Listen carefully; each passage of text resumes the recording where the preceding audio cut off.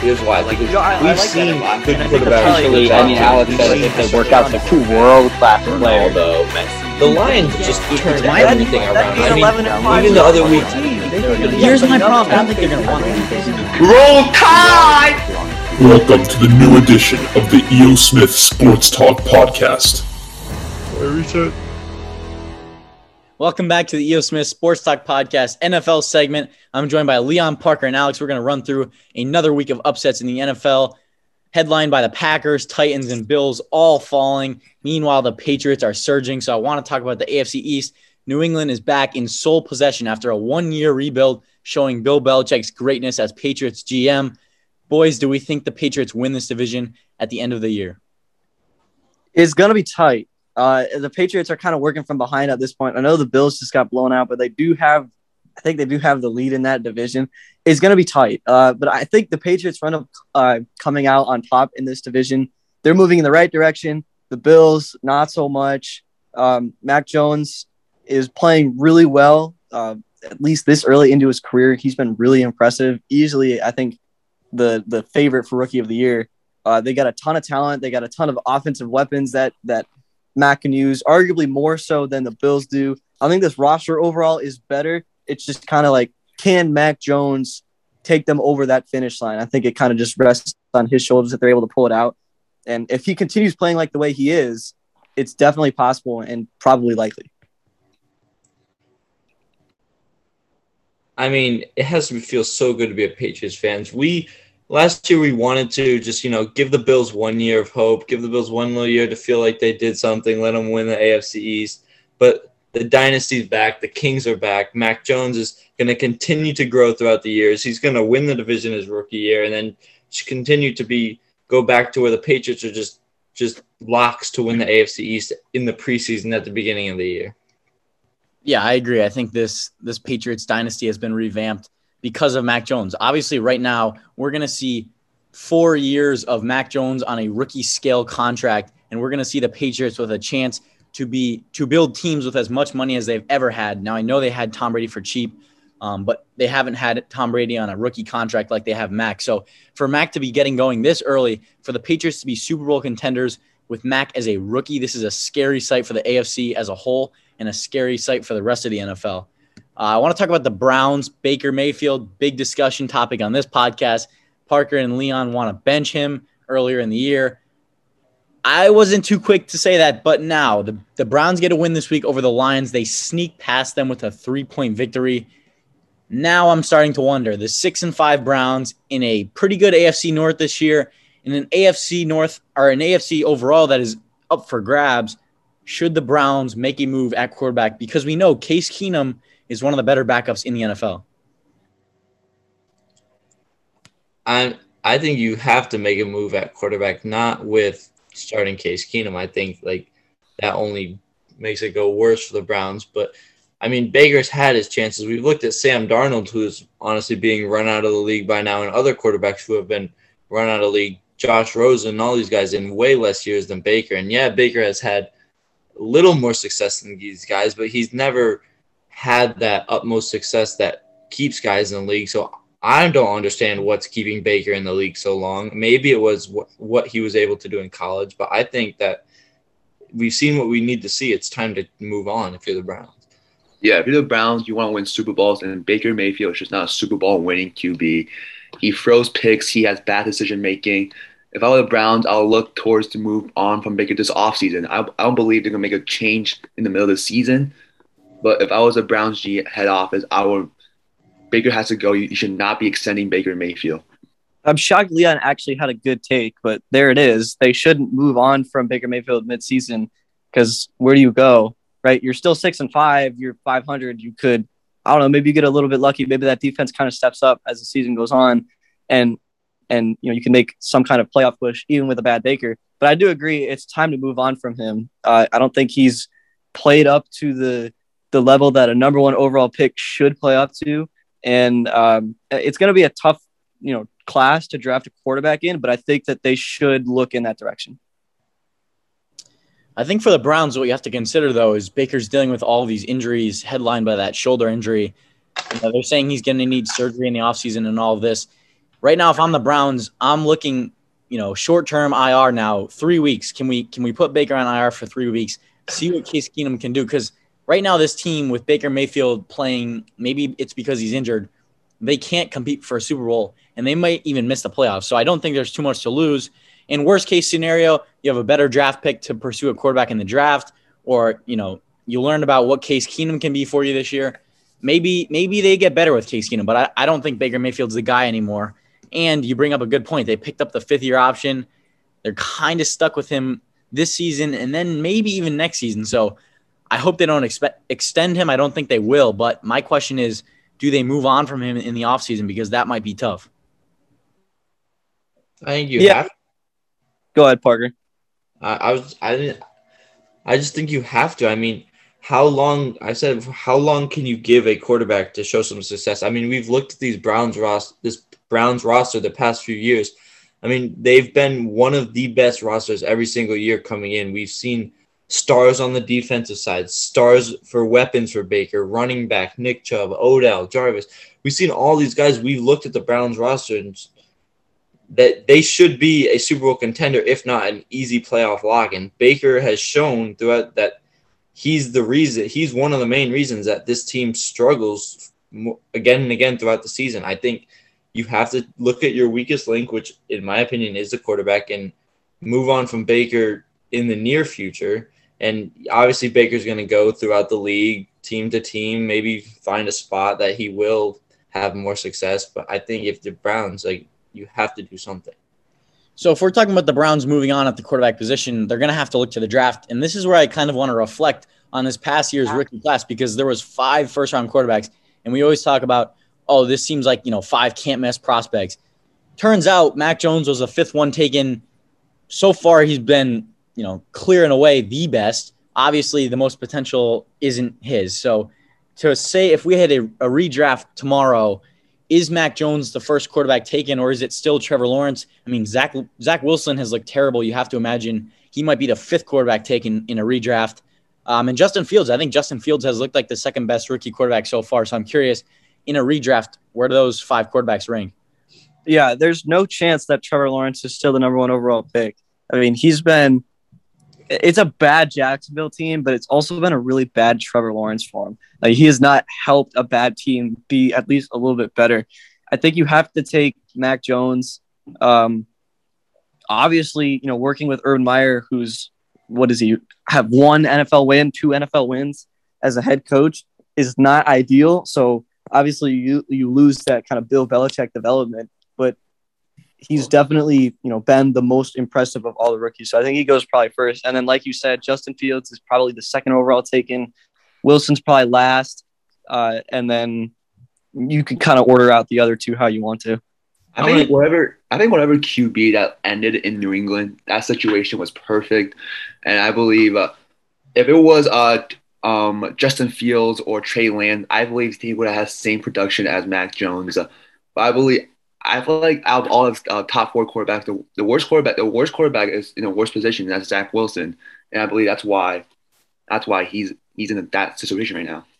I have to agree with you and disagree with you slightly, and I believe that the Patriots system is half of what's making Mac Jones so great throughout his rookie year. But I don't believe if you threw a Justin Fields or a Trey Lance in that system, the Patriots system we've seen throughout years is specific to a specific type of quarterback, which Mac Jones fills completely. So I believe that if Mac Jones weren't to be thrown on the Patriots, he would not nearly have the success that he has. But I believe whichever quarterback that the Jacksonville Jaguars did take first, honestly, their career would be ruined. Probably same with the 2nd pick with the Jets. Yeah, Leon brings up an interesting point, because let's say you swap Trevor Lawrence and Mac Jones. Trevor Lawrence and Mac Jones were the 2 quarterbacks coming in that you say were most pro-ready. Trevor Lawrence has looked terrible this year, and Mac Jones has looked phenomenal. But in my opinion, if you switch, which teams drafted them, if you put Trevor Lawrence on the Patriots, I think he's a far and away rookie of the year. He's, has the Patriots in first place in the AFC, just like Mac Jones. So Mac Jones has been phenomenal this year, but in a redraft, I think Trevor Lawrence is A, pro-ready, and B, has a higher upside than Mac Jones. So I think he would be the first pick still. Then, it's between Mac Jones and Justin Fields. I think Justin Fields has looked very, very good in Chicago. In a situation, we talk about Zach Wilson's in a bad spot with the Jets, and he's looked terrible, but Justin Fields is in a terrible spot with the Bears, and he's looked pretty good. So obviously right now, I think Justin Fields is way ahead of Zach Wilson. And if I'm the Jets, I'm thinking, oh no, did we mess up a lottery pick quarterback yet again? Yeah, I think you're right there. But at least with that last part, where I disagree with you is with Trevor Lawrence. I never really had, I feel like this is something I've said before. I definitely said it before. I've never been really high on Trevor Lawrence. I think as somebody who's kind of, college football focused, I watched him as a freshman, sophomore, junior. He went out and won the national championship as a freshman. And because he was playing for a team in Clemson that had just recently ascended to the top of college football, he won a national championship as a freshman. Everybody looked at this kid and said, wow, he's got great arm talent. He's big. He's got that kind of pro style arm and build that you're looking for. He's definitely going to be the number one overall pick whenever he decides to go for the draft. And it was like a self-fulfilling prophecy, I think, more than anything. I think he never really took a huge step up in the way that you would expect a quarterback to in his following 2 years at Clemson. He was kind of, obviously he got better, but he was kind of still the same guy that he was his freshman year. And at least to me, it was a self-fulfilling prophecy. Everybody looked at him. They anointed him in that way. That was the narrative surrounding Trevor Lawrence. He's the number one overall pick. Look at this great arm. Look at this great build. And maybe he wasn't supposed to be there. So although I think he would still have success with New England, like you were saying, B, I don't think he would be as good as Mac Jones, because I think Mac Jones is, one, more suited to that system, and two, might have been the better quarterback coming into the class. I want to ask you this, Card. How good are the Jaguars with Mac Jones instead of Trevor Lawrence as their quarterback? They're definitely not good. They're probably the same record. That's a terrible team, but I think Mac Jones plays better than Lawrence does. I do have to agree that Mac Jones seems like the better fit in the Patriots offense. Obviously Trevor Lawrence is a more mobile quarterback, less accuracy. I mean, Mac Jones just setting records with his accuracy. It's incredible. The guy's throwing over 80% completion percentage in these games. I think the Patriots have found their next quarterback, and I also think the Eagles have found their next quarterback in Jalen Hurts. 5-6 Eagles, pretty easy schedule coming up in a weak AFC or NFC East. Do we think that Eagles can make the playoffs this season? Yeah, totally. The Eagles, I forget how many weeks in a row it is, but they've been putting up a ton of points recently. Like I kind of look at Devontae Smith on my fantasy roster, and I'm like, holy crap, the Eagles put up like 30 points again for like 3 weeks or 4 weeks in a row. And it's crazy. They're scoring points. Jalen Hurts is playing really well. Devontae Smith has been, it turns out, a great pick at receiver. He's probably the second best receiver in this wide receiver draft class. I think they definitely can. I think they're going to win. They'll only lose maybe 1 or 0 of this easy schedule that you mentioned that's coming up for them. So this is a kind of a chance for them to get their record in a really good spot as their schedule probably gets difficult closer towards the playoffs. They can definitely make the playoffs. I mean, Card, you say that the Eagles have been putting up points, but their last matchups have been the Lions, Chargers, Broncos, and Saints, whose defense, all 4 of their defenses are under par, I believe. So yeah, totally. I don't think the Eagles are a playoff team just because I feel like they're not consistent enough. If you watch their offense, they don't every week in and week out, they don't have that production that most of these playoff teams have. I don't know if it's not Justin Fields. It's more of they don't really have much of a run game. I don't know. I don't believe 2 teams from the NFC East can make it just yet, but I could be wrong. Yeah, I'm going to go with the Eagles getting in this year. I think Jalen Hurts, that offense is starting to click. Now, you talk about their past 4 matchups. Obviously, a defense like the Lions is easy to put up points against. But the Broncos, a lot of people were, after the first few weeks, saying the Broncos had one of the better Ds in the league. And then one of the other defenses that you said is also not bad. So this offense putting up that many points against bad defenses, yeah, you could say that, but I think this is a pretty strong offense, and this defense getting all these young players extended, I think this Eagles team is scary, and I think they're going to make the playoffs. I would like to go on record and change my mind after just looking up the Eagles' future schedule. They will easily make the playoffs because I don't think they'll lose again.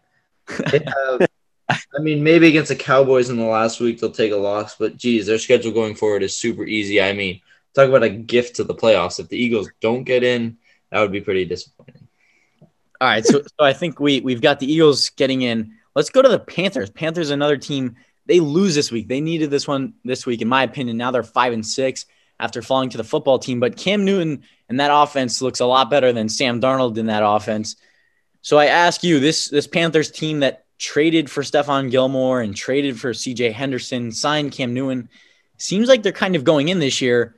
Do we think this team can rally behind Cam to make it to the playoffs this season?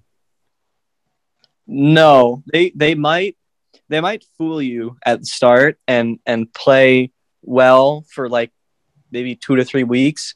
But I think that's just kind of a honeymoon period with having a new starting quarterback and a kind of a new influx of energy. I think after that, they kind of drop off. Maybe they don't win the next 2 to 3 games, but they perform pretty well. And then after that, they just kind of drop off.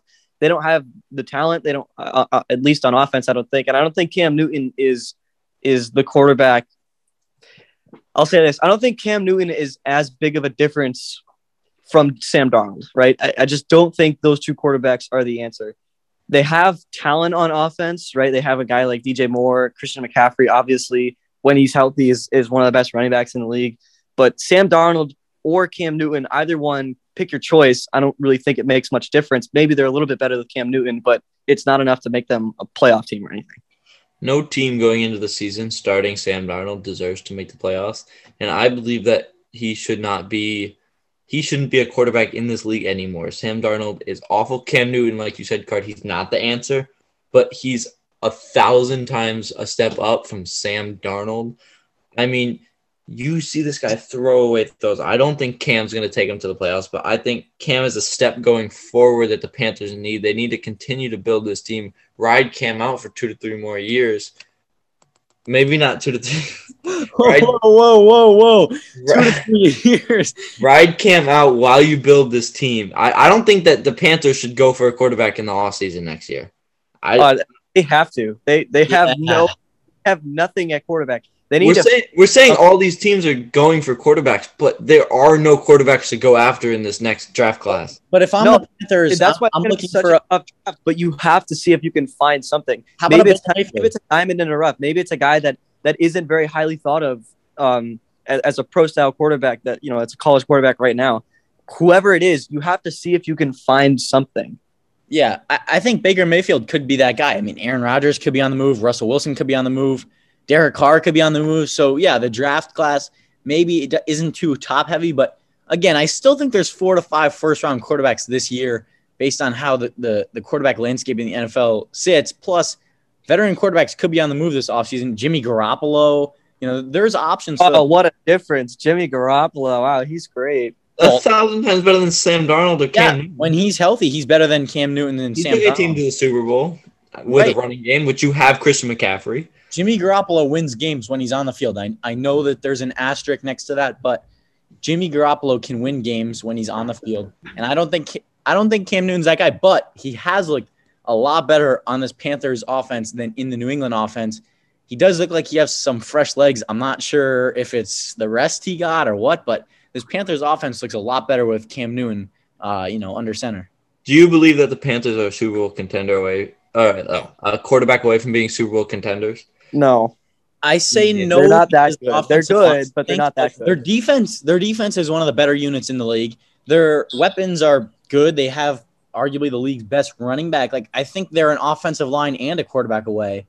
But, to say they're a quarterback away, again, you bring in Aaron Rodgers and his salary, or you bring in Russell Wilson and his salary, then you lose, you lose a receiver, or you lose someone on your defense. So it's hard to say they're just a quarterback away, but this is a strong roster that doesn't have their long-term solution at quarterback. So I'll definitely be watching that one. I want to use this as a transition to talk about a team that has made me angry for the past 2 years, and I've talked about it so much for the past 2 years. I talked about it last year with Phillip Rivers, and this year is Carson Wentz. The Indianapolis Colts are not even a decent quarterback away from being a Super Bowl dynasty. And I hope that they get that decent quarterback soon. I mean, just seeing what they're able to do with Carson Wentz, watching this week them Jonathan Taylor alone absolutely smack on the Bills. I mean, if you got one of those quarterbacks on the Colts, how many games would they lose? How many 17-0 seasons would they have? Especially with how you see their team. They would, like, if you just like transported if you duplicated Aaron Rodgers and put him on the Colts, I think this team is like, how many weeks into the season are we? Like 10, 11. something like that. Yeah, they'd be like 11-1, 10-1. Like they are so talented, and so many guys on offense have stepped up. This is a team that last season we said, look, some of the guys at receiver, at least I said that, some of the guys at receiver need to step up. Michael Pittman Jr. needs to get better, and they have. Like he has been, I think he's like the number one receiver on third down this season. Jonathan Taylor is a top 5 back in the league, especially after putting up 5 touchdowns. I'm sure fantasy managers are loving that everywhere. Like, he's been incredible this season. They have a great offensive line. They have talent on defense. Somehow they always manage to replace corners, and those corners are really good. So this Colts team is, like Parker said, like Carson Wentz is bad. Like they just need to go from bad to like average, and they would be so good. They would be like probably a divisional round. What are they? AFC championship type team. Maybe they're not a Super Bowl team, but the rest of the team could kind of carry that average quarterback to that spot. Carson Wentz, it's just unfortunate that he's not what he used to be, because if he was, right, if he was a good quarterback like he used to be, this Colts team would be so dangerous. And their team is so young, too. Like, I don't see why you can't build a quarterback over the next 2 to 3 years. I mean, you talk about Jonathan Taylor, Michael Pittman. These guys are rookie, sophomore year guys. Their defense with Darius. I mean, these guys aren't – their whole team is relatively young. So I believe go get a quarterback that's not amazing. Don't go all in for an Aaron Rodgers or a Deshaun Watson. Get a decent guy that you can build, that you can have learn, and then have him grow with the team and take that team to a dynasty. I'm not so quick to jump off the Carson Wentz train yet because, yeah, of course, Jonathan Taylor had 5 touchdowns today. He's been the best running back so far this season besides Derrick Henry. And the offensive line is great. The defense is pretty good. But, like, if you're looking at the receivers, Michael Pittman stepped up. But they're not exactly like a Super Bowl roster lacking the quarterback, in my opinion.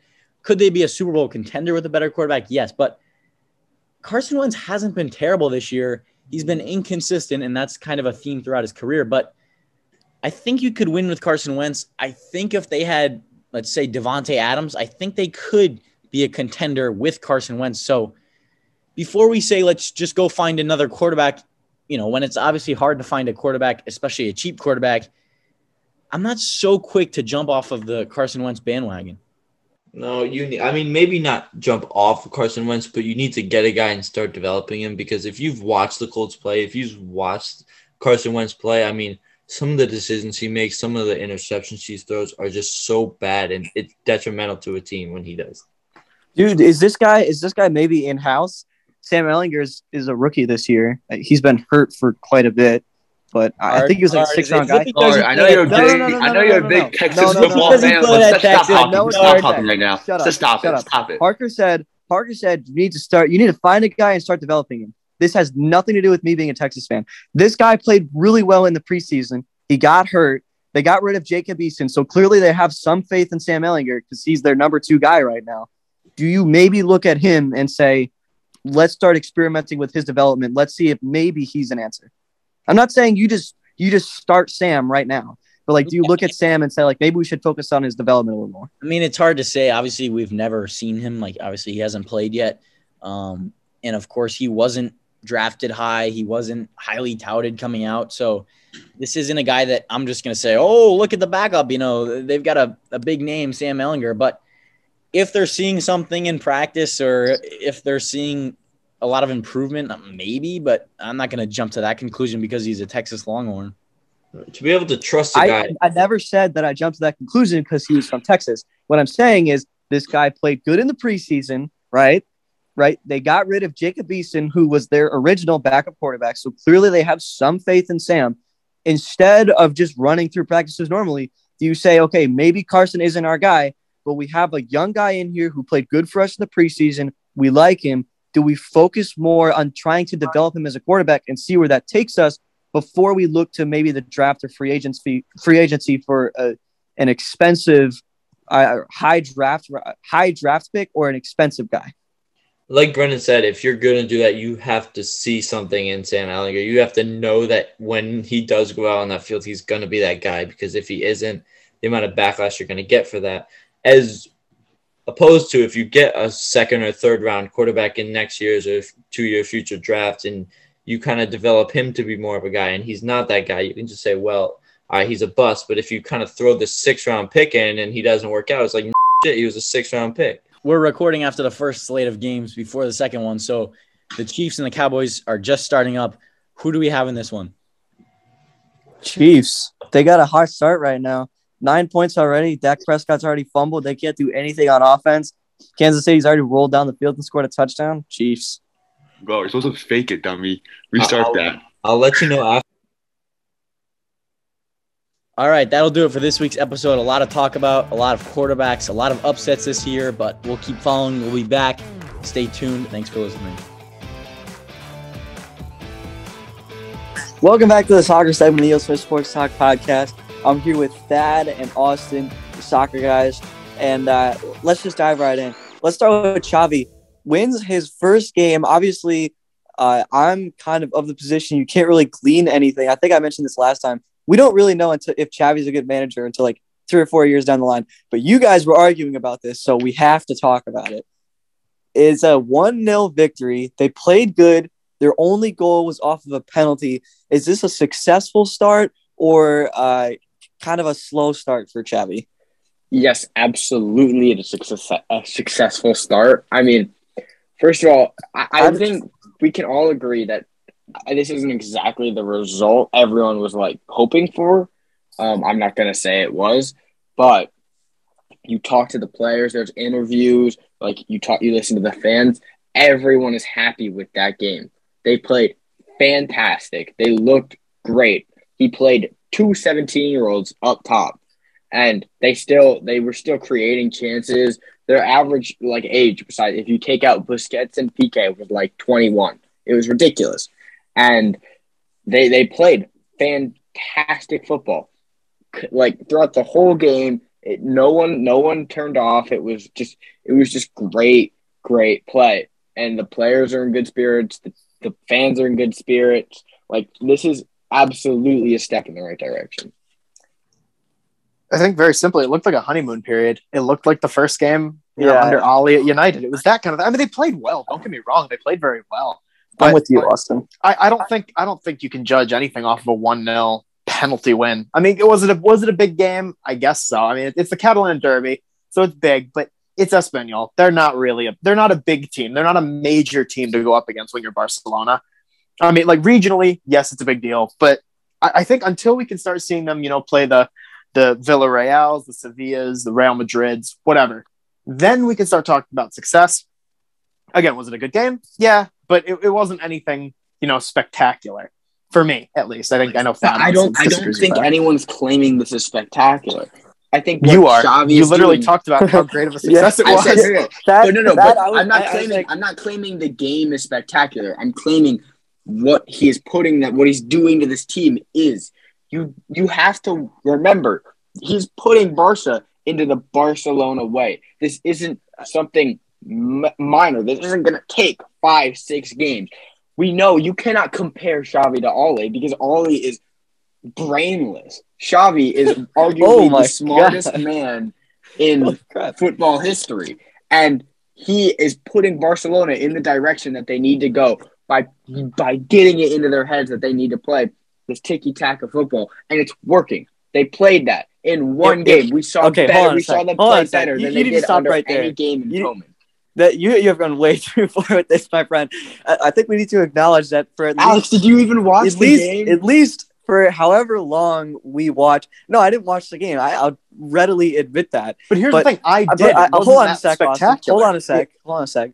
We need to acknowledge that for however long we talk about Xavi, until if he ends up just failing miserably at some point in his career, to Thad, Xavi will always be the second coming of Jesus. Like, yes. One game in, Thad is just ready to give him as Christ incarnate. That is ready before the first game. That is ready. Hold on a second. I will put my life. That is ready to give Xavi, after one performance, like a 10-year, $100 million extension. Like we need Put this the guy for paper a out. long Put it on the table. Let him I sign the would. contract. I You'll thank me later. Let him sign the would. I have contract. no You're an backup. idiot for that. That's really dumb. That's never that's a good way to look terrible. at managers. That's I think He you guys. played one game. Like and it was an I was iffy game saying- at that. Alex, they both of you. I was saying this before the game, which You is do realize stupid, that, which right? doesn't make No, sense because you can't It's judge. not. You can't judge a coach before he's even stepped on the field. I Right? absolutely think you can. When you see cannot. there are certain aspects of the game that transfer between being a player and being a coach. Xavi was literally a coach when he was a player. He was talking to Pep Guardiola, and they were communicating. They worked on tactics together. You can watch interviews. Pep talks about it, how basically he was the assistant coach of the greatest team of all time, that Look, 2012, 2011 Barca, whatever. He was essentially 25% of that coaching. And he is going to do it again, and he's going to bring them back to the top. I cannot believe that this is a debate. Nobody is saying that Xavi is dumb or that Xavi has no idea what he's doing. Nobody You has said literally anything. said you don't have No, your faith. no. That's not what he said. Do That's not what he not said. misconstrue it. I said it is too early to judge Xavi right now. I No, didn't but say in I thought previous he would episodes, fail. you said you don't think he. You did I say you believe think he would fail. He said, I- right, and I agreed with him that all of us in this podcast want him to succeed. Every Yes, single one totally. of us in this I am- segment want him I to am succeed because rooting- he's a legend. Yeah, nobody outside of the three of us and Barca fans, nobody will root for Xavi more. Like I hope this guy is an amazing head coach because he's such a genius and he's such a great player that I really hope he can be one of those guys who can translate it into being a manager. What I have always said is that is a hard thing to do. So does he have the ability to do that is the question. And what I'm saying is we're not going to know that until this honeymoon period has passed that happens with all new coaches. And whenever there's like a new influx of energy, maybe it's a new transfer, maybe it's a new head coach, maybe it's something new, whatever, a new stadium, whatever. There's always an influx of energy into a club. It's the same thing for Barcelona right now. They're probably going to play really good for maybe a few months, but when that honeymoon period ends, can he sustain his success? That's the question. You cannot judge that by one game. I'm not saying he's a failure. I'm not saying he sucks. And I'm not saying he's going to be really good either. All I'm saying is I can't tell after one game whether or not he is the answer. The performance looked really well. I hope he can keep it going. I've never said he will fail. I've never said he will succeed. All I've said is it's too early to judge that. That is the sole debate of this. You're sitting here telling me that this man, like, we need to just give him a 10-year contract extension. Yes, I'm saying that is an absolutely terrible idea because I have no idea whether or not he's going to succeed in 10 years. I would like to say that, yes, I am clearly very intense about this subject, and I'm obviously not trying to hide that. But I think you guys are also, while you are recognizing that he is a genius, I do think I would absolutely, you guys are also acting as if it's mental to say that I have my full faith in Xavi for the next 10 years because you just look at it. No, whatever. 10 years. I think you are letting your emotion blind you, Seth. You are letting your emotion blind you, I think, to reality. To what reality All right. You guys haven't even let me finish. And first of all, neither of you guys can talk about emotions blinding. I think I'm the least biased in general on this podcast. What? No way. I think Austin is definitely number one most You went biased. too far there. Okay. So anyways, I think we've seen these not only seen Xavi be a genius, but we've seen other geniuses say Xavi will be the one to take Barca back. We've seen Pep, Messi, Cruyff, Cruyff's son. Like literally, there's probably tons more. All of these Barca players are like Xavi's going to be the one to do it. I absolutely have my faith in him. I was not the one who said 10 years. I will say I have my faith in him to bring Barca back to its very, very best because they have the potential and they now have the coach. And I would absolutely put money on that. And I know that seems like a lot. But I'm also the one who has looked a little the most into the Barca situation, and who also I tend to see the game different than both of you in general because I rate players that you don't, and you rate players that I don't, and we all see it differently. That is true. And for me, when you watch Xavi and Iniesta play, it was a different level. And Xavi embodies the Barca ideals. And these players have the faith in him. I just don't see a flaw in the system. With other coaches, there have been flaws. Like, he hasn't really, like, we just don't know how he'll do as a coach. But Xavi, we've seen, I know Saudi Arabia is not exactly a great example, but also when he was a player, he was essentially a coach. He was you listen to Pep. He was saying he was essentially a coach. That's the argument I'm trying to make. You know what I hear when you say the 15 different things. It's all the same thing. It's all a lot of chatter. It's all a lot of talk, and it's very, very little action. Right. So I understand that Pep and Cruyff's son and 15 million Barcelona legends who have excelled for the club can say that Xavi is going to bring them back, right? That is all well and good. I need to see it with my own two eyes. I need to see it for an extended period of time. I will promise you this. I will not say that Xavi is good or that Xavi is bad until at least a few months when you can start to get some kind of idea, and then you can really come down solid maybe a year or two down the line, like, this guy is it, right? That's when we can say, like, I okay, respect that, but I also don't think it's unfair for you to, like, just, I'm blanking on the word, but, like, to diminish my opinion in that, because I think while I am clearly very invested in this, and I'm not trying to hide that. I think biased is a better word. I don't think this is biased. I think I have a lot of faith. And I'm not trying to hide that. Again, I've been totally open about that. But I also think that he, like, is unfair. You shutting down my opinion in this, because you're essentially like you are laughing at it.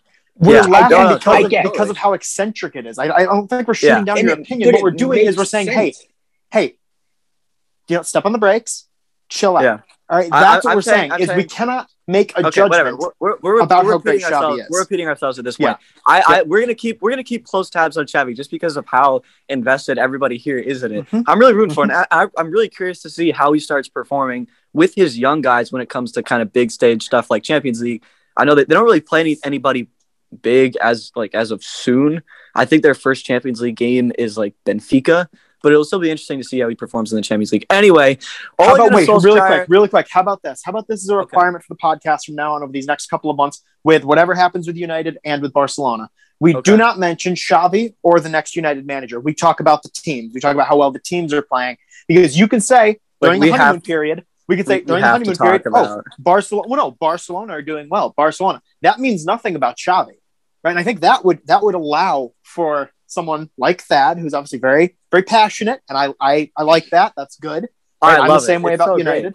It allows you to look at it. It allows you to look at it through a less biased lens. When you say the team as a whole is performing well, not the manager. And I think that would be a better way to look at it over the next couple of months. Okay. Then we can make that switch. We'll see how that goes. Yeah, but I don't think that'll last. But you hinted at the next part, Austin, and that is Man United has finally decided to be decisive. This is all I've been asking for from the Manchester United board, and they did it. They fired Ollie. They made a decision. Go. Like, I didn't think it was possible, but they made a decision. It was a mutual termination. It was a mutual contract termination. Austin.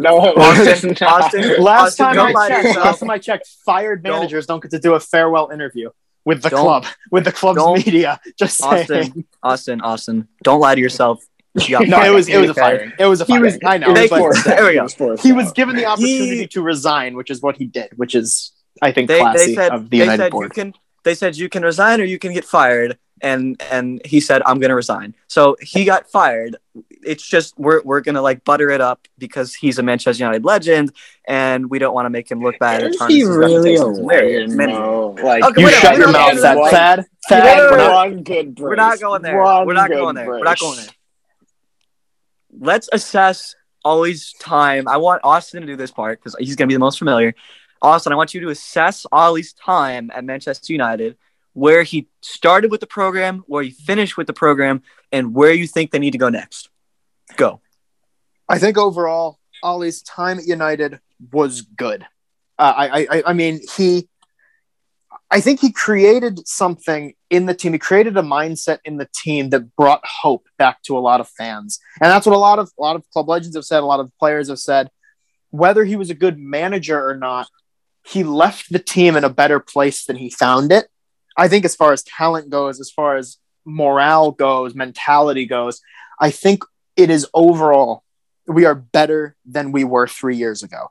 Now, I just hope that in the coming weeks and months and years, when we look back at Ollie's, 3 years at the club, that we don't let the last couple of weeks,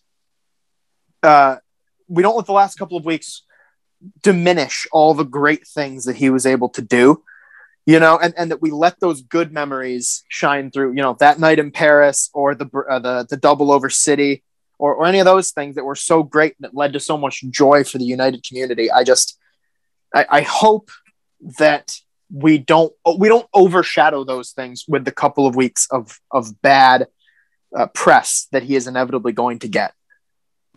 I mean, he was bad for more than a couple of weeks, but yeah. Well, no, but he wasn't kind of right? a long time. It was tactically, right? Tactically is different. Was he a bit tactically inept? Yeah, but I think what he did was he was good.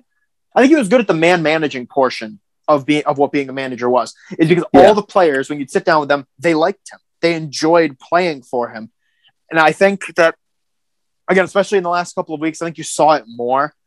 Or in the final versus Villarreal last year, or in several other games throughout his time at the club, what you saw was a lack of identity, which sucks, and you can't have it at United. And I think that's what Thad's talking about with Xavi at Barca. He's bringing back that Barcelona identity. Yeah, and that's what United need now is to bring back that United identity, right? But that's so I think difficult the question to do. I think. The question is, what do you want that identity to look like? Right? Because Barcelona have a distinct historical identity that you can look to and say, we need to find a guy who brings that here, and then obviously fits our culture. Like I said, culture hires are so huge. What identity do you look at Manchester United and say, like, that style of play is what we need, that kind of like aggressivity or whatever it might be? That's what we need. Where do you like? What do you want that to look like? And then after you come to that conclusion, who do you go out and get? I think what you need at United is you need that idea of quick counterattacking, fast paced. Maybe not possession heavy or possession controlling, but very fast and very attacking, very aggressive football. That's what you need. And the person to do that, I think, at least in my mind, with the stats that he has, is Erik ten Hag, the manager of Ajax, who apparently, from a couple other Sky Sports sources and things like that, has said that he would take the job after the summer, that he wouldn't take it in the middle of the season, which I understand. He's coaching a great team. He loves Ajax. I fully get that. But that I think I saw today in a statistic that they gave for him that he has like 2.7 goals a game in his managerial career at Ajax. Points a game. No, 2.7 goals per game. That's the thing. That's the crazy thing. Because he has had so many just ridiculous score lines. And granted, it's the Eredivisie. I get that. But no, there's like 2.7 goals a game that he's scoring. I think he scored like something like, or his team has scored something close to 300 goals in 150 matches or something like that, which is just insane. Or it might be more than that. I'd have to find the statistic again. But it's ridiculous. I mean, ridiculous attacking play. We were both wrong. It's actually 3 goals per game. Is it 3 goals? Oh my God. Is it actually? Okay. That is. Yeah. I mean, that is insane. Okay. Yeah. That is insanity. How good that is as a coach, right? I mean, granted, right? I think when you look at the Eredivisie, it's like, okay, is it a top 6 league? No, obviously not. But then you see him translate that into Europe. You see him translated into the Champions League. And I think you still see that same attacking level. That's how he got an Ajax team full of 20-year-olds to a Champions League semifinal and who barely lost. I mean, it's like they probably should have won too. They should have won that game. They should have won that game. They would have. The 3 goals per game is just for this season. I don't know if that's what we were talking about, but Well, no, and then I think it's something like 2.3 or 2.4 for the rest of his career at Ajax. It's crazy, but I mean those statistics are ridiculous. And I think that kind of attacking play, when you have players like Jadon Sancho, who hasn't really caught his stride at United yet, you have someone like Marcus Rashford, who is very quick, who's very skillful, right? Ronaldo, obviously very skillful, very quick, who can hit the ball like no one else, or Greenwood, who's so good on both of his feet. When you have that attacking talent, you need someone who's going to show you attacking football. I don't think that defensive football works at United because our defense sucks. It's a terrible defensive line when you don't have Rafael Varane. We don't, because all you get is you get the same defensive line you had last year and the year before, more or less, and that's not good enough. Victor Lindelof, I think, has played fairly well over the last couple of games, but not great. Harry Maguire for 80 million is ridiculous. He had his first good game in like 6 weeks yesterday, and even then he got killed and then he got sent off. So what a waste of money that was. Yeah, an incredible waste of money, where if we had taken that 80 or even 90 or 100 and we had spent that on Rafael Varane 3 years ago, we would be in such a better place now, and Ollie might still have a job. If that was what we were looking at, right? You buy, but would you really players... want that? No, that's the thing. I wouldn't. Okay, so I would. I don't know if I'm interrupting, but I'm kind of am. But I want to comment a little bit on what you're saying. I actually really agree with what you're saying. But I do think you haven't mentioned, but I think it's important to mention that while Ollie has like done okay for the club, I think you put a different manager, a better manager, a better tactical manager. You guys are one of the best teams in the world right now. Because he had the opportunity, he had the funds, he had the players to bring together one of the best teams in the world. And because, he just didn't have the tactical abilities. He just didn't. But I do think he really helped develop some great players. And he had a good team. I think he did okay overall. But he's created a lot of press, a lot of media. He's done well for the club. But I think realistically, you put a different guy in there, and it's a different story. You guys are a top 5 team in the world right now. And yeah, also, I did. Sorry, just this is super quick. But Erik ten Hag's stats are he has 2.7 goals per game over his lifetime at Ajax. That's crazy. That is a ridiculous statistic. The more that you talk about Erik ten Hag, the more I favor his odds of success at Manchester United.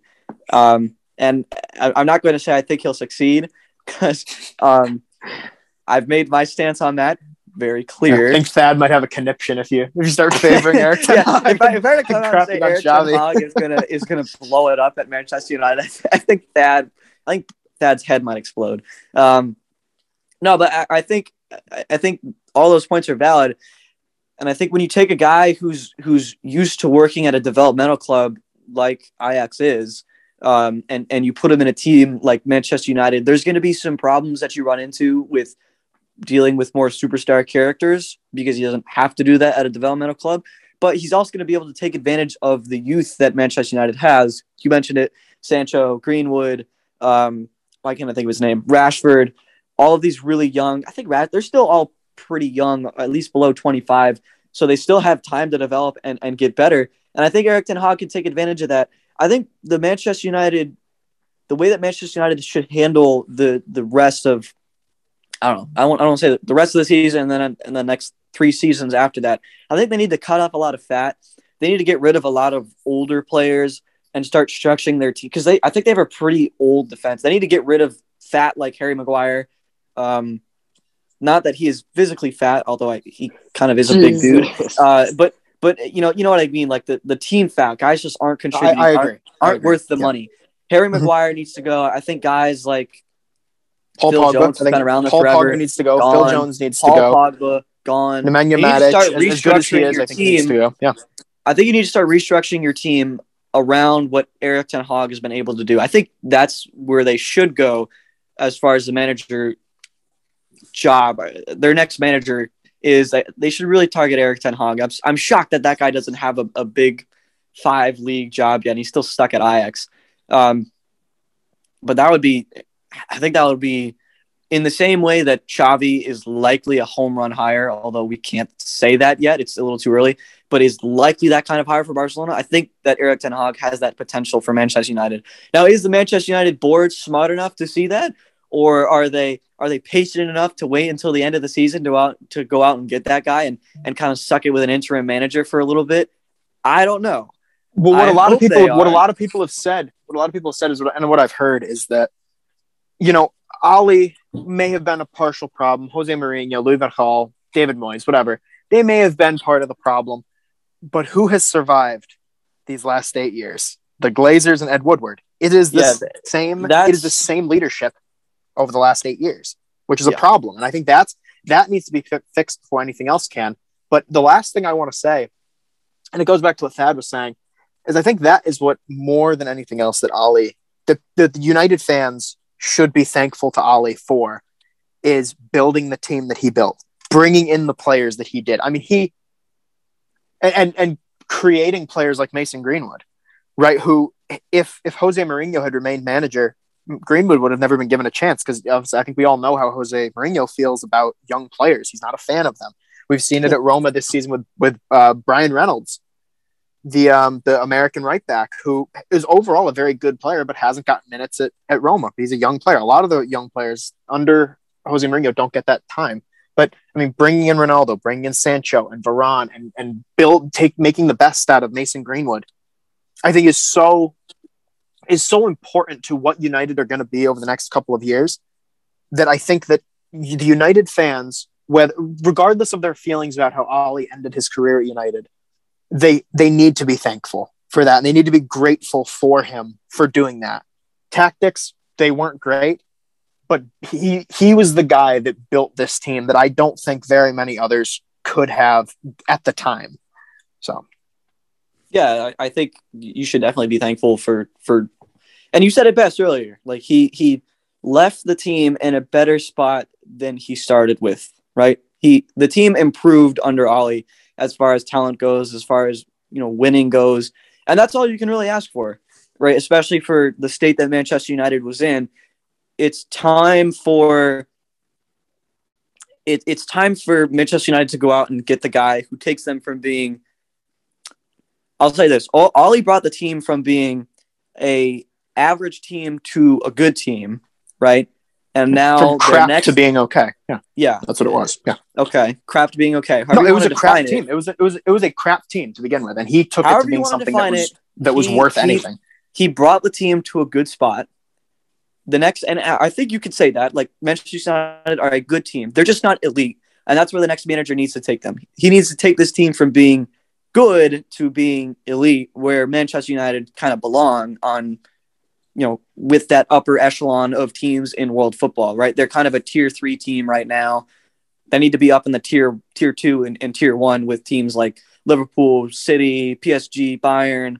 That's kind of where Manchester United belong. They haven't been there in a while, but they certainly have the team talent to do it. They just need to make sure that they get the right manager in. And I think for the flaws that Ed Woodward and the Glazer ownership have, they're not going anywhere for the time being, right? So Ed Woodward is resigning at the end of the year. He's already come out and he said that he will be stepping down as president at the end of the year. So, which I guess is a little victory.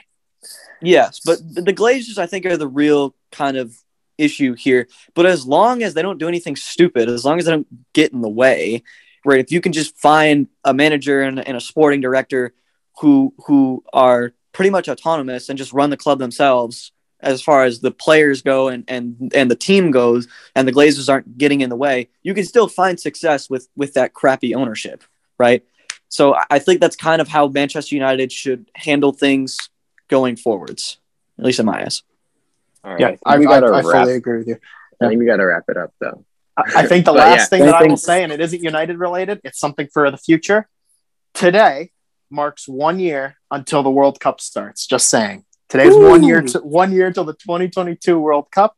Wait, obviously, yeah. Today how does that work? It is in November this year because it is in Qatar. Qatar, because it's being held in Qatar.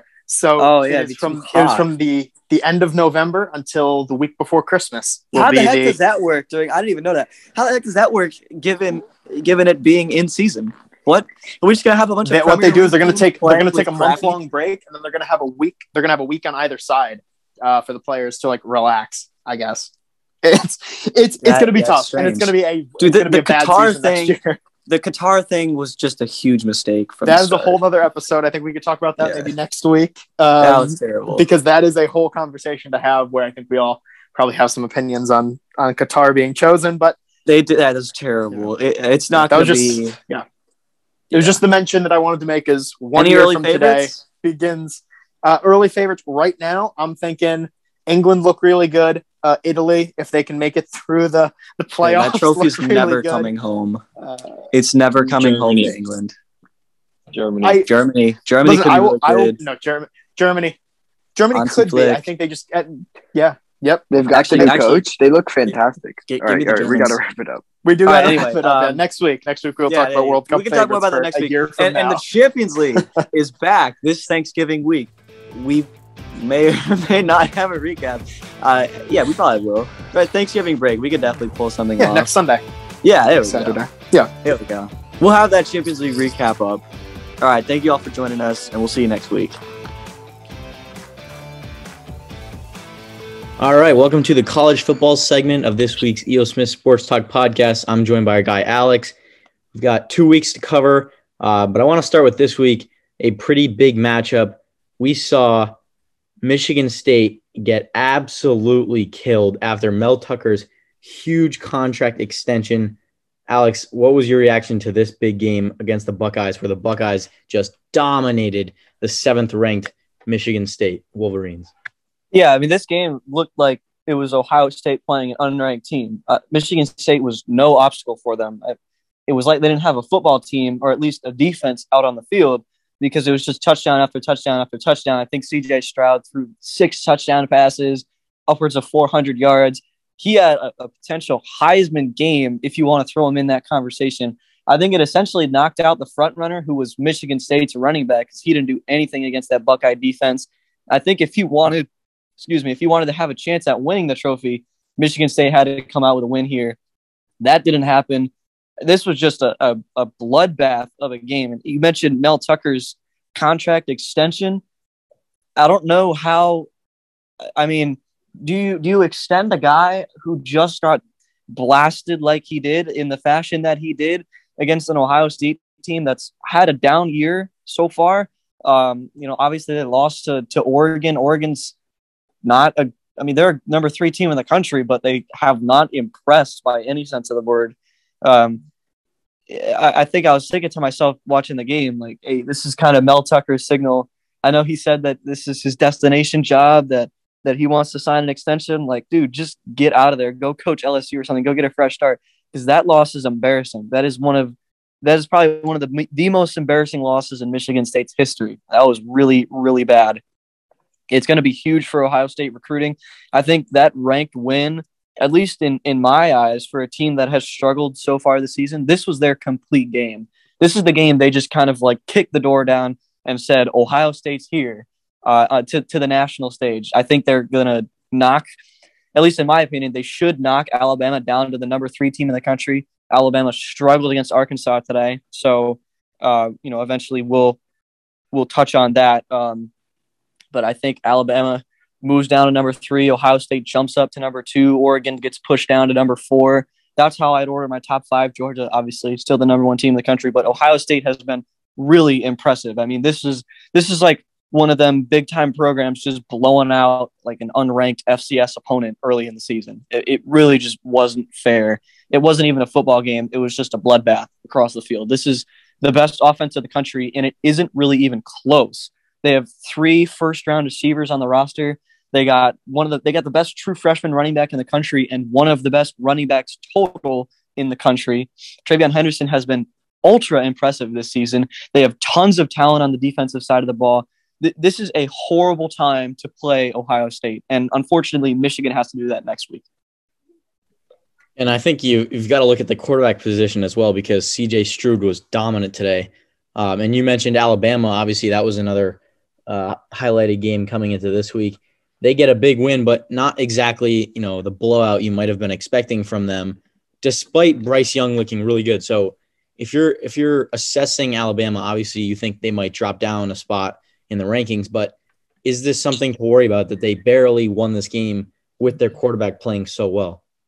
Yeah, I think this has just kind of been the story for Alabama all season. Like, they have costly mistakes at key moments. You're watching the game, they're driving down the field, they get into the red zone, down. It looks like it's going to be another touchdown pass for Bryce Young. His receiver fumbles it at the 3-yard line, and Arkansas recovers. Boom, no points on the board. So, and in addition to those key mistakes, it's not even that they've had a ton of mistakes, because they really haven't. They've just had mistakes at horrible times. And if their defense is kind of the exact opposite, where they haven't played good, but when they need to step up, they've stepped up. And they did that today. Will Anderson is the best defensive player in the country. He leads the he leads the nation in sacks. He played really well. So it's kind of a two-sided coin for Alabama. Their offense has been carrying them essentially all season, but when they get into the big moments, they have a sophomore QB. They have a pretty young roster overall. They make some big-time mistakes, and it costs them, and it will cost them down the line against some pretty good teams. Arkansas obviously couldn't punish them for that fumble. They couldn't take advantage of some of the gifts they were given from Alabama, and they ended up losing by 7. And then on the defensive side of the ball, they give up a lot of yards, but when they need to step up, they do. But it's kind of like, well, why can't we do this every single time? It's just been an issue of inconsistency for them. They have a ton of talent. It's obviously still a very dangerous team. Bryce Young is the odds-on favorite as of right now for the Heisman Trophy. He played really well. Will Anderson is another guy on the Alabama roster. It's like every single year, Alabama's got 3 guys in the Heisman race. But again, Will Anderson's kind of that other guy on Alabama, defensive end, linebacker kind of guy, leads the league in sacks, or leads the nation in sacks, leads the nation in tackles for loss. Ultra talented roster, ultra talented team. I just don't think that they've played their complete game yet, where they can really kind of cement themselves, kind of like Ohio State did today, where everything just came together. Defense was great. Offense was great. Alabama's still dealing with that inconsistency, and they might never get to that complete game. And that's kind of where you worry about them playing some of the better teams down the line in the SEC championship, where they're going to face off against Georgia, maybe even next week against Auburn. Even though Auburn's unranked, they have to go to Auburn. And then, if they make the college football playoff, playing some of those teams. All right, I want to touch on that Michigan-Ohio State game. You talked about it a little bit, but this is, one of the rivalries we look forward to every year. Michigan, obviously they had a tough loss to Michigan State, but they get a huge win this week. Ohio State, as you mentioned, a scary sight right now. So who would you have next week in that big matchup? Yeah, I think this is kind of a repeat of this week, where Ohio State played Michigan State. You have 2 teams that are in the top 10, but it's not really a fair matchup because one of them is just ridiculously talented. It's going to be in Ann Arbor. That's always going to be a test. Whenever you go play your rival away, whether it's Alabama going to play Auburn, Ohio State going to play Michigan, one of those type of rivalry games where you're on the road, it's always going to be tough. It's always going to be a good challenge. But, earlier in the year, you might have asked me, and I think I probably would have said Michigan has a chance this year because Michigan looked pretty good. Their quarterback play was all right, but their run game was really the factor that was carrying them on offense. And then with Ohio State, CJ Stroud was struggling. They couldn't really get anything going, consistently on offense, and their defense was not where it needed to be, but they have come leaps and bounds since losing to Oregon in week 2 and some of those struggles in the early season. They've come so far from then. Like I said, this offense is by far the best offense in the country. So I don't think it will really – it might be one of those games where it's kind of a test because Ohio State is away for the first half. We get into the second half, that attrition starts to set in. Michigan seeing deep pass after deep pass after deep pass, and that talented receiver room, which has probably 4 or 5 stars just in that receiver room, is going to start making some plays. They're going to start coming up big. Towards the second half, when that attrition starts to set in, TreVeyon Henderson's going to start to assert himself in that second half, and that's when Ohio State, I think, pulls away, cements their spot in the Big Ten championship and in the college football playoff. All right, looking ahead to tonight's game, Oregon, Utah. Obviously, Oregon's the number 3 ranked team in the country, but Utah's the favorites tonight. So if you had to pick outright, who do you have winning? I think I have Oregon winning this one outright. I think they're too talented to. I'll say if they play a B plus or better game, Oregon is too talented to lose to Utah. I think Oregon has to do some things to hurt themselves in order to lose this game. It's going to be tough. Like I feel like a broken record at this point, talking about going into some of these away environments in college football, but it's the truth. Utah is one of the tough places to play in college football. It's going to be a tough matchup for Oregon, but I think they've showed. Maybe they haven't showed off their talent and their ability so much this season, but they have showed their grit and toughness to kind of grind out some wins. They did it. I think it might have been last or 2 weeks ago against Washington. They did it earlier in the season where they grinded out a win against Ohio State. So I think Oregon comes out with the win. It'll be close for what you would expect for an on paper number 3 versus number 24 team in the country. But in all actuality, I think this game was always going to be close based on who these two teams are. But I do think Oregon has a slight edge, and I think they win probably by 7 to 10 points. All right, before I open it up for you to cover whatever you want, I want to talk about one more matchup next week, and that's Oklahoma State. Obviously, two of the top-ranked teams in the country. It's going to be a special matchup. So who do you have winning that one? Yeah, that's a really interesting matchup. It's kind of the tale of it's Oklahoma State's defense against whatever version of Oklahoma's offense decides to show up, right? We watched Caleb Williams light it up against Texas and drive Oklahoma back to what was like a 21-point comeback or something like that against the Longhorns and pulled out that Red River shootout win. And then from there on out, he proceeded to struggle, right? And people anointed him after that game as a potential Heisman candidate, having played, even though he would have only played like half the season, people were talking about him for the Heisman. Yeah, that hasn't worked out. They really have no consistency at quarterback on the offensive side of the ball. Neither Caleb Williams nor Spencer Rattler is really the caliber of quarterback that Oklahoma has had in years past. For a team that's had Jalen Hurts, Kyler Murray, Baker Mayfield, 3 starting quarterbacks in a row who have gone second round or better. You had 2 guys win the Heisman and go first overall. So Lincoln Riley, I think, is maybe struggling with not having the amount of talent at quarterback that he normally has. However, his offense still has a ton of firepower, like they did against Texas, where they lit it up for like 55 points. They can do that. However, they've struggled recently, right? They only put up, I think it was like 17 or 14 against Baylor. They didn't put up a ton of points. They put up 28 points against Iowa State. And Iowa State is a good defensive team, but so is Oklahoma State. They're probably the best defense in the Big 12. So if Oklahoma State has the points to outscore Oklahoma, given the talent that Oklahoma State has on defense, I think the Cowboys come out with the win this next week. All right, what else caught your eye this week? Yeah, I was impressed with Michigan's win over Maryland. I thought it was a really good win. I thought it was kind of a response to Michigan fans that were watching the Ohio State blowout over Michigan State and saying like, holy crap, we have to go play those guys next week. Well, Michigan went out and put up 59 points, right? Which was more than Ohio State did. Granted, Michigan State's a much better team, but it was a great offensive performance. And I think that's kind of the confidence boost that Michigan needs going into next week. It's going to be a tough matchup, and I've already given my analysis on why I think Ohio State will come out with the win. But just from a mental standpoint, for a Michigan offensive player to come off of a week, going into Ohio State knowing you're going to have to put up a ton of points because their offense is, like I said, far away the best offense in the country. You can look back on Maryland and just say, well, we put up 59. Like, why can't we do that? Why can't we do something similar against a better Ohio State defense? Why can't we put up, maybe 49 or 45? That number might be enough points to win the game, given that the home field advantage that they have. So I think it was this week was a big confidence boost for Michigan players. We'll have to see how well it pays off next week. And then in addition to that, Cincinnati, I thought they looked really impressive.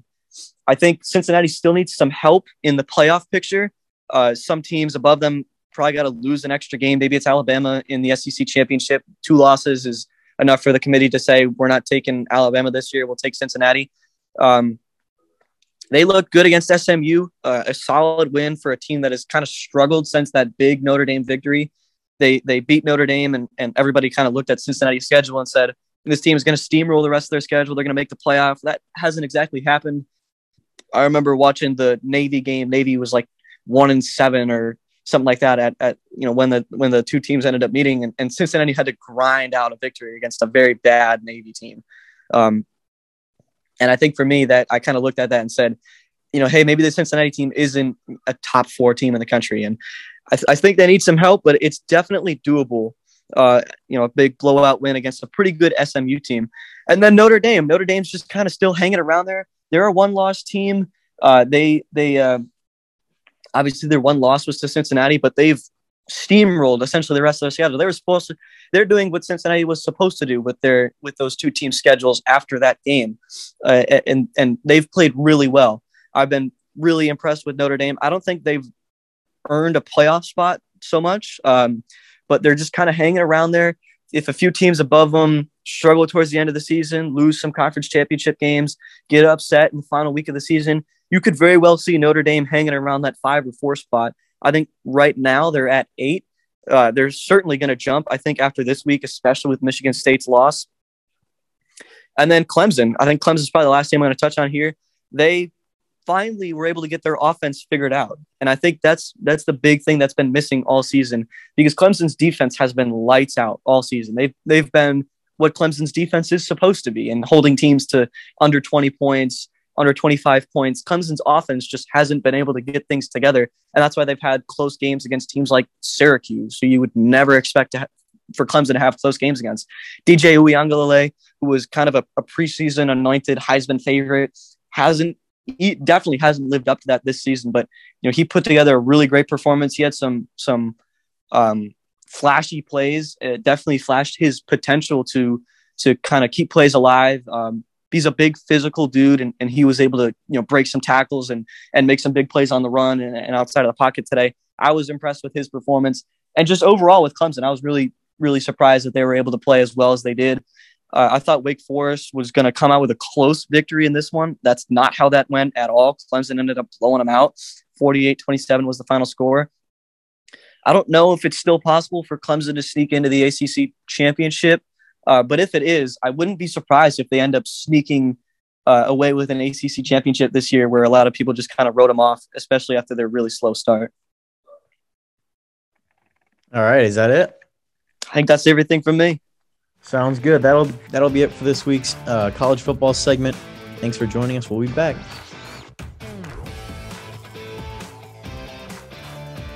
Welcome into the NBA segment of this week's E.O. Smith Sports Talk podcast. I'm joined by Leon and Aaron.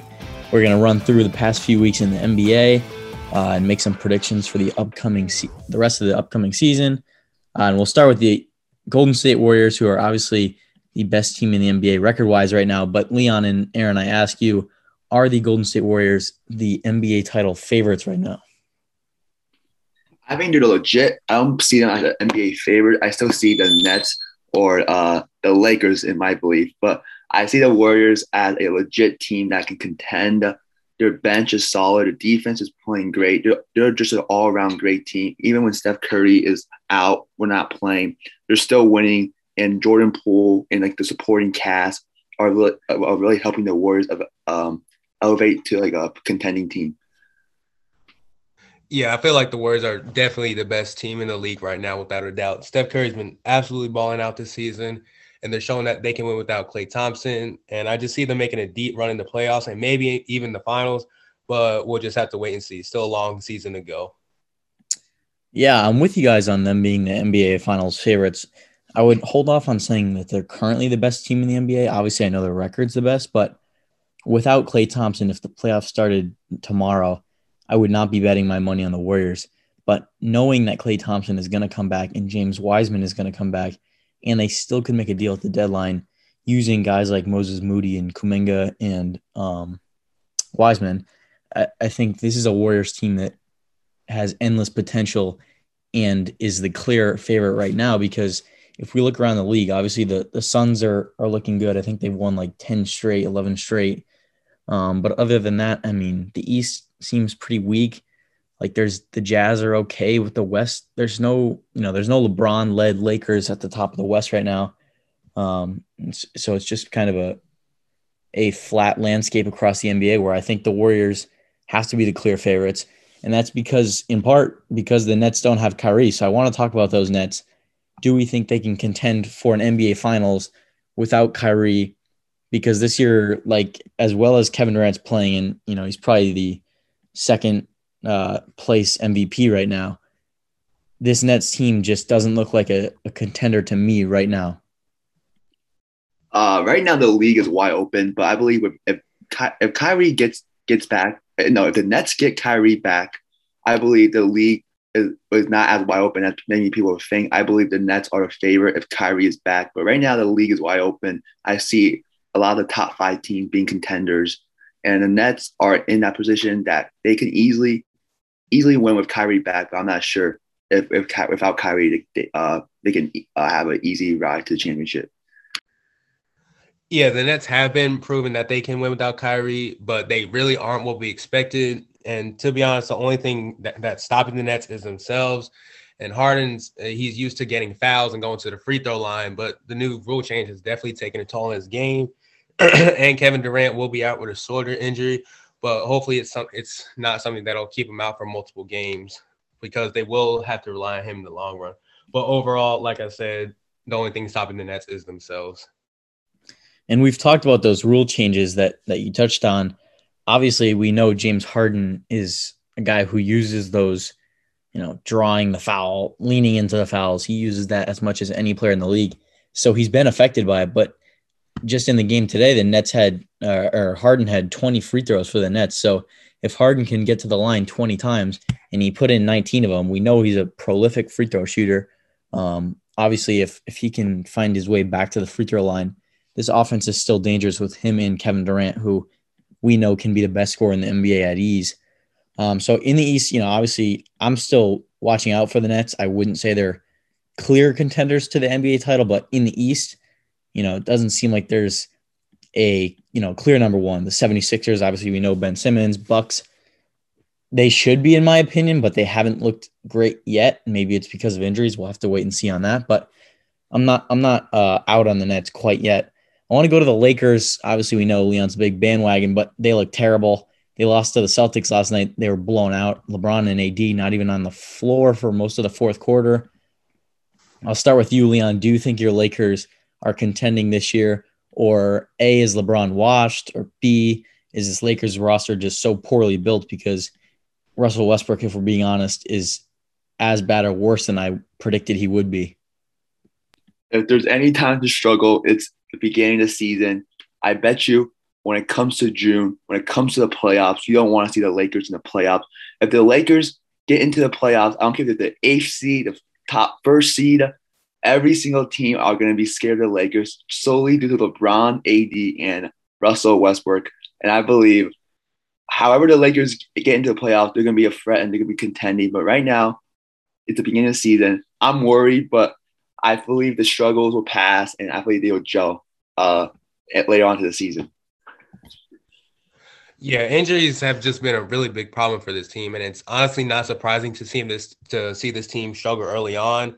And there is still a lot of basketball to be played. And while LeBron doesn't think it's time to panic, he does acknowledge that the Lakers do have to play a lot better than they have been so far. Yeah, I mean, am I panicking? I think I'm going to have to say yes, because look, this is a team that last night was totally healthy. And now I know they haven't had too much time together on the court, but when you have veterans like LeBron and AD who they have chemistry, and then of course Rondo, who's been with the Lakers, and Carmelo, who has chemistry with LeBron, like these aren't guys that are just being thrown together, and they're all veterans where this process of molding together should be easier in my opinion.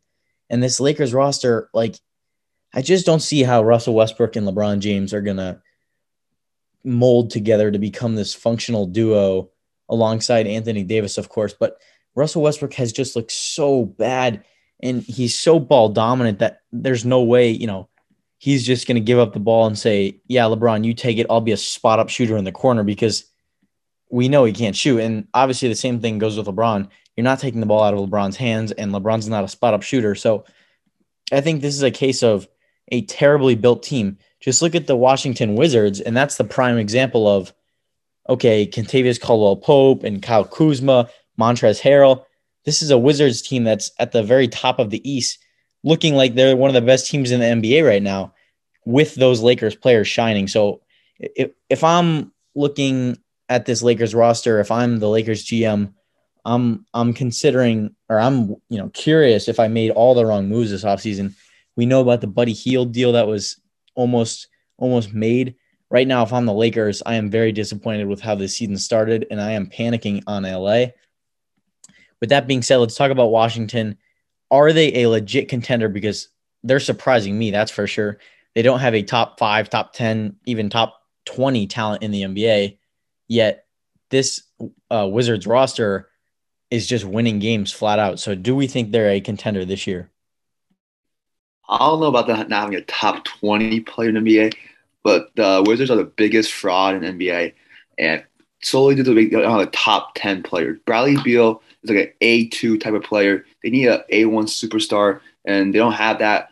And they have a lot of pieces that like they have like young pieces and what they got from the Lakers. But I believe that the Wizards are the biggest fraud in the NBA right now.